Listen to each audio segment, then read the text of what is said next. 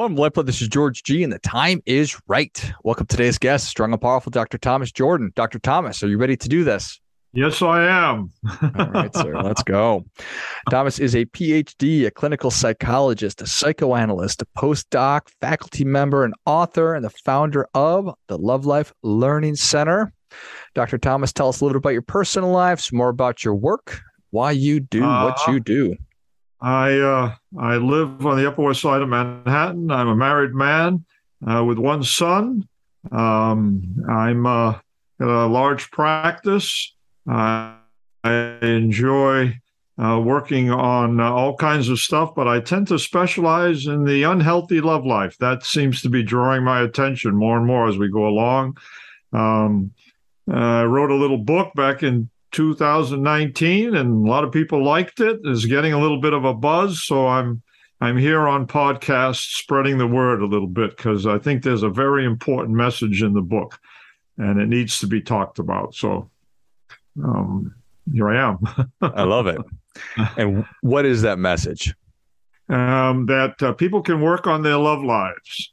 And there's a way to do it that's straightforward and produces oftentimes very dramatic results. I know this personally because part of the reason I wrote the book is I changed my own love life. And in the book, I talk about that experience. And I drew some interesting understandings from it, and I wanted to pass it along to other people because I don't think you need to be in therapy for up-teen years to actually make changes in your love life for the better. I also have seen a lot of people over the years, George, that have very, very disappointing love lives. Part of my practice, or just becoming aware of the people around me. And I realize that oftentimes they repeat disappointments over and over and over again without a consciousness of what's going on. And without that consciousness, you can't make any changes. And it's very tragic because people can get to their 50s and 60s and reach a period of a point of resignation where they feel like love is too hurtful, can't do anything about it, a string of disappointments. And I think that something can be done about that. We have an outrageous divorce rate that goes up and down, and it hovers around 50%, can be lower, but I think it's too high, and it indicates that there's a lot of disappointing love lives out there that need attention. How very human of us to engage in the same behavior over and over again. Oh, my expecting God. a different result. You know what's hopeful about it, though? What's hopeful about it is that there's learning involved. If we're doing the same thing over and over again, there's learning involved. And learning is a very user-friendly concept. We learn from the beginning of life to the end of life. So if something can be learned, it can be unlearned and something better learned. Once you know the process, once you know what to look for, I think the unlearning process can be talked about and implemented. And that's what my book's about, helping people become aware of what they're repeating and suggesting a three-step method that's very effective to promote change in what they've learned. Where do I get my relationship behaviors, my love behaviors? Is that the right term? Where does it come from? Okay.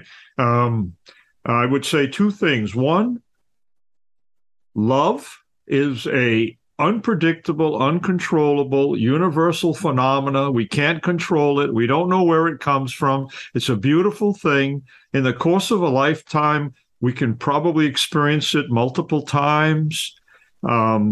It's wonderful. That's not what I'm talking about.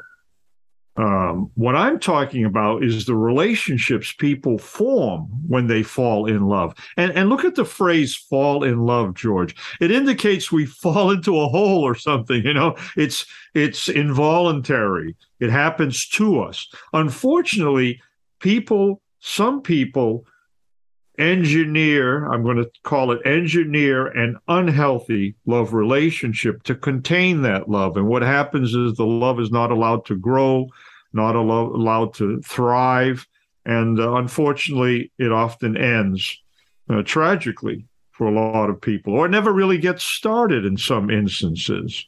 So what I'm about is I'm about the relationships people form, because that's something we can do and should do something about. Once you become conscious of the type of relationship you're setting up, then there's the beginning of an unlearning process that can take place. To answer your question in one more way, the family of origin is a very powerful first classroom for all of us. Unfortunately, the learning that takes place there is predominantly unconscious. It's not like our parents, our family of origin sets up a blackboard and says, George, this is what love's about. When you fall in love, this is the kind of thing you should set up to contain and grow that love, unfortunately. And it's not taught in schools, by the way, as well. And yet it's such a powerful experience that can create suffering when it doesn't go well. But so we leave it to the family of origin. And in many instances, the family of origin can teach healthy relations, demonstrate them. But in many instances, unfortunately, it teaches unhealthy love relationships. Children learn them. And if they're not conscious of what they've learned, and they usually are not, then the repetition pattern takes place.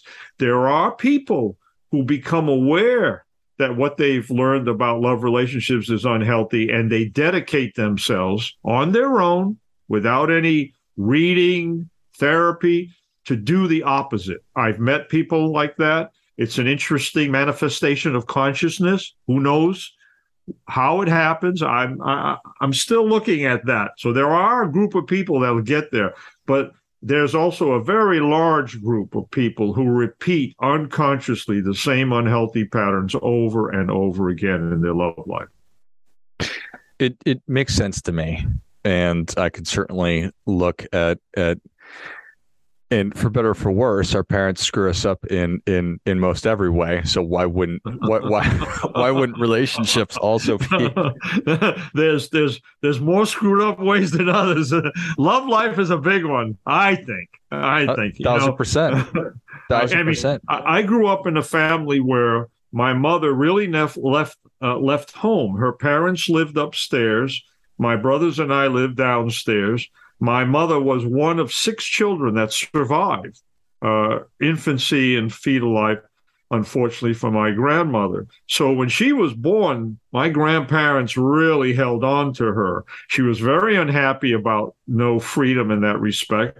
And she was an unhappy, dependent, controlling, and self-centered person as a consequence of those experiences. I learned in my family of origin that women were dependent, controlling, and self-centered. And guess what kind of women I found, or I imagined I found, between the ages of 17 and 35. Crazy. Right. Until an analyst here in New York pointed out to me that I was using my mom's template to conduct my love life. And had he not done that, I think I'd be divorced 2 or 3 times by now, probably in resignation, because dependent, controlling, self-centered people are not really prepared for the intimate relationship that's needed in a love life, a healthy love life. So I made corrections. I spent time with female friends. I found independent women, no sex, no romance, just people to get to know, because I didn't have any sisters. And after about 5 years of that, an independent, not controlling, not self-centered woman showed up. I married. I've been married for 28 years. Congratulations. Her office is next to mine. Wonderful.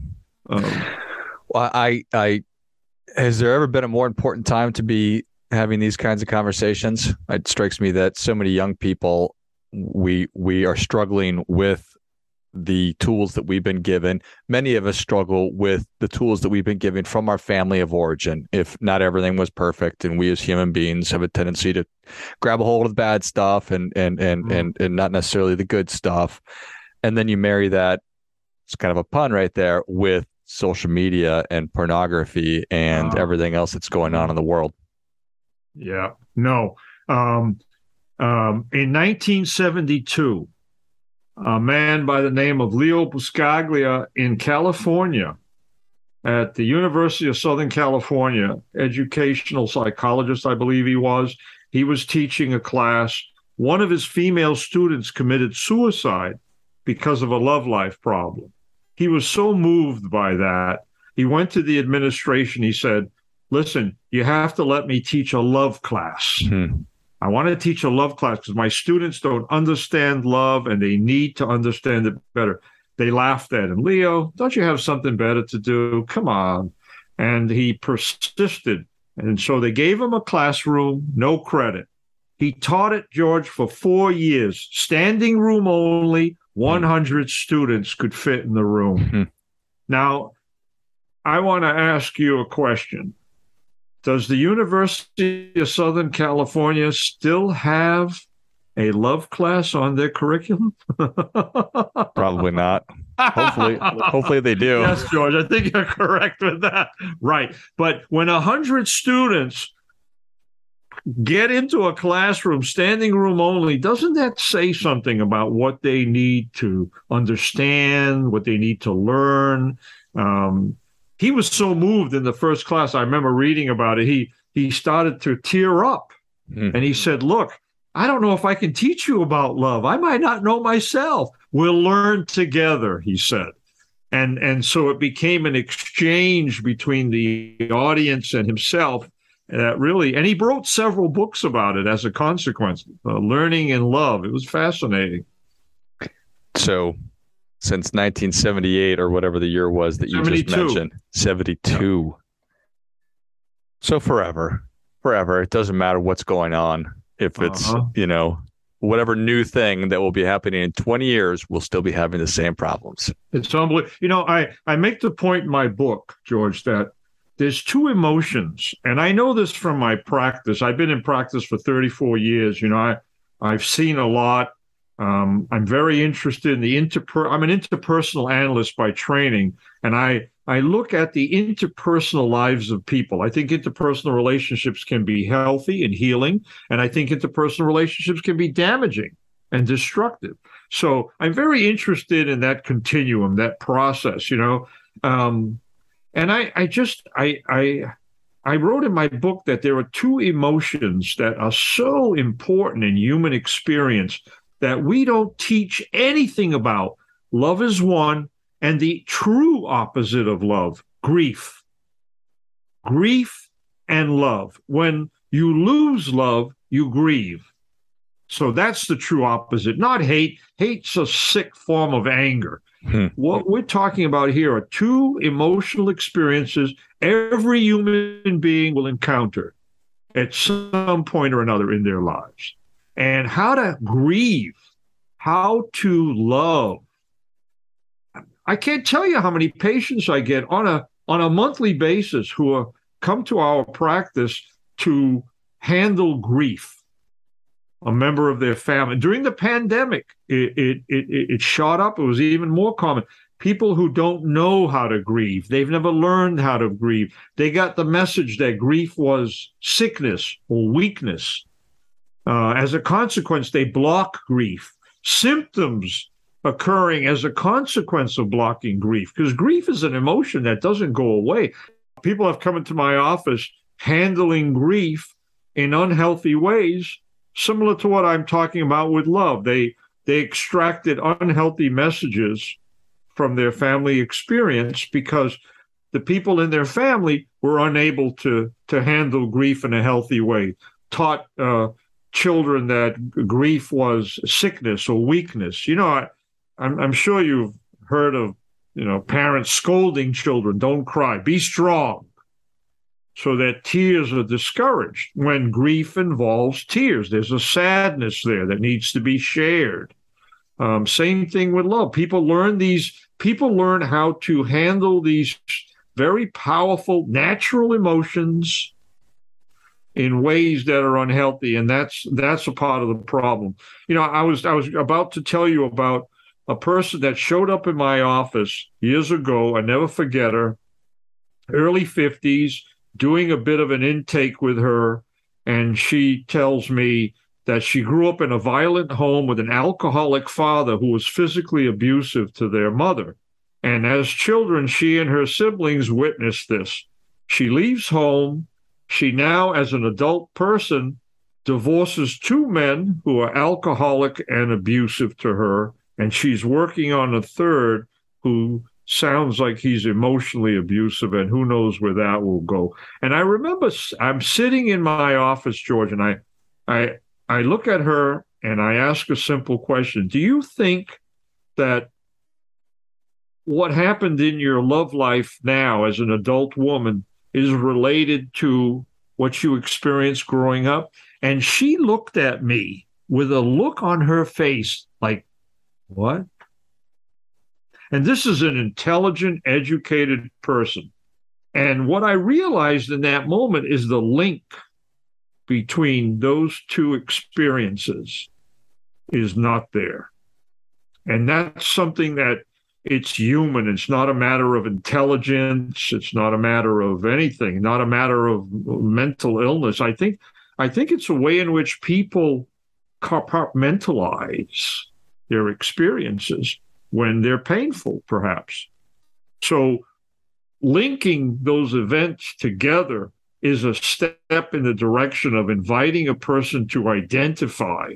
And that's what, in my book, I talk about the unlearning method as the way to correct what we're talking about. Step one in the unlearning method is to identify what the unhealthy relationship experiences were that taught us what we're now unconsciously repeating, what we've learned about love relationships. And that's step one. That identification process, that consciousness, that focus and concentration is such a powerful step. It's the beginning of the process of empowering ourselves to be able to do, okay, I'm going to go inside to fix my love life, not outside, even though people go outside quite a bit, let me go inside to the psychology I'm carrying around. I call it the psychological love life. Let's go into the psych. So step two is to label what's repeating as unhealthy. What that does is it messes with the repetition. Now it's not unconscious anymore. You see it happening.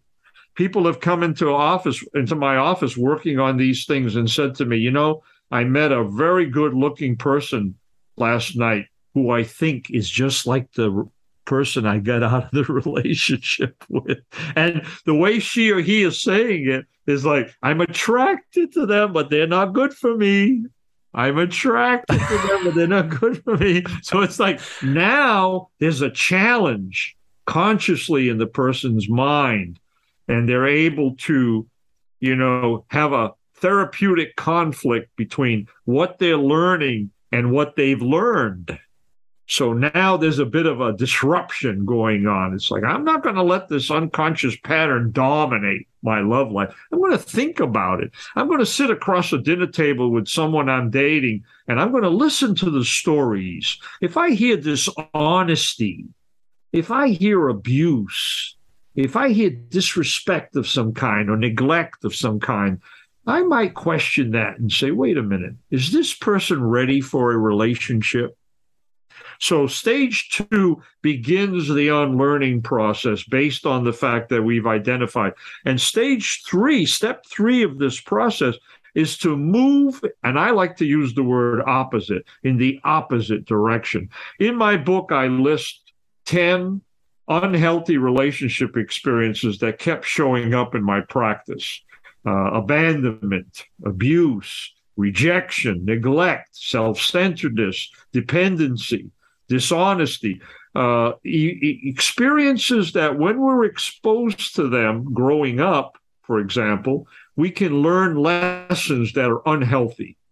And people hang on to those lessons in the back room somewhere in terms of what they believe, how they behave, how they end up feeling in a love relationship. So it's important to get all of that out, to look at it, to get it out of the closet, to look at it. And then people can move in the opposite direction, as I did. Independence, not controlling, not self-centered. When I started to find people in that group, people who are in a better position to be in a love relationship, because those qualities make it possible to set up a healthy love relationship when a person falls in love. So, and people not everybody out there, even though they might think they are ready for a relationship.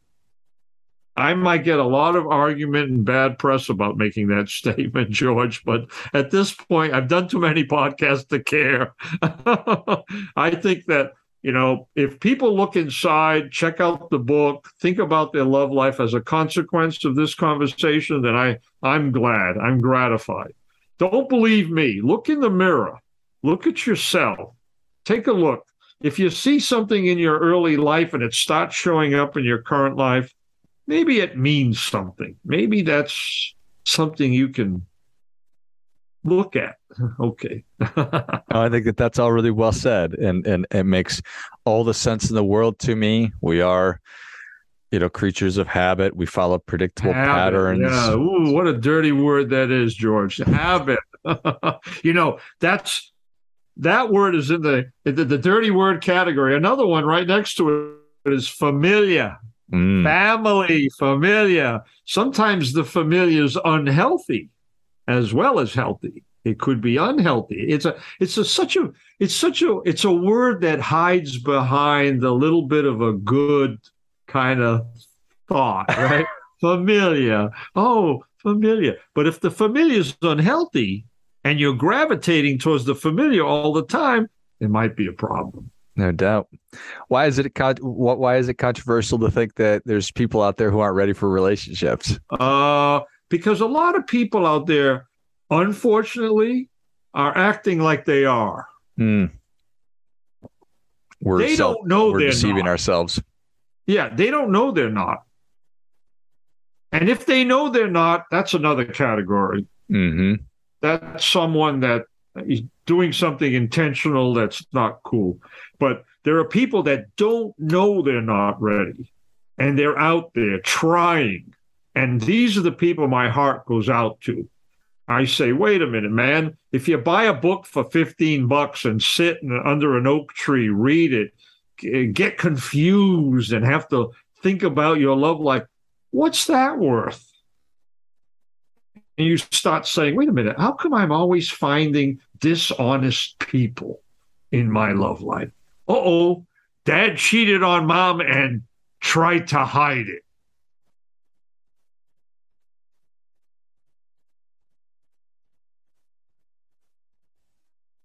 How come I always find people that are unavailable, emotionally unavailable? Uh-oh, I was abandoned as a child, left with a single mom that brought us up. Great mom, but she struggled. Dad went away. Now I find people who go away.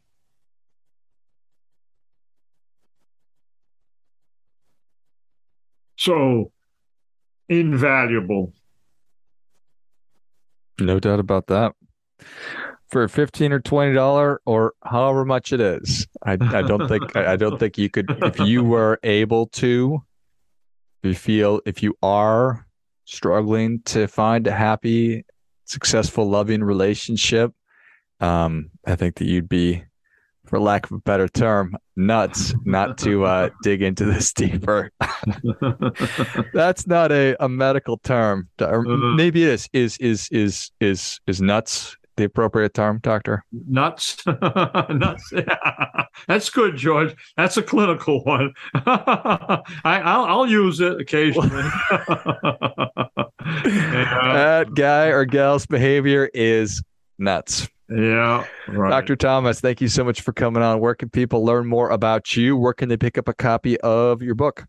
Yeah. Amazon.com is the best place to go. And I have a website that talks about our work. And I wanted it to be an online library of real articles that help people with love life issues, the real stuff, not the hearts and flowers, the real stuff. And so I have it's been up since 2012, over 300 articles on it. The book's on there. My wife and we offer love life consultations, telehealth by phone for people who might read the book and believe they need a little bit of support to get through those steps I talked about. So all that information is available at lovelifelearningcenter.com. Excellent.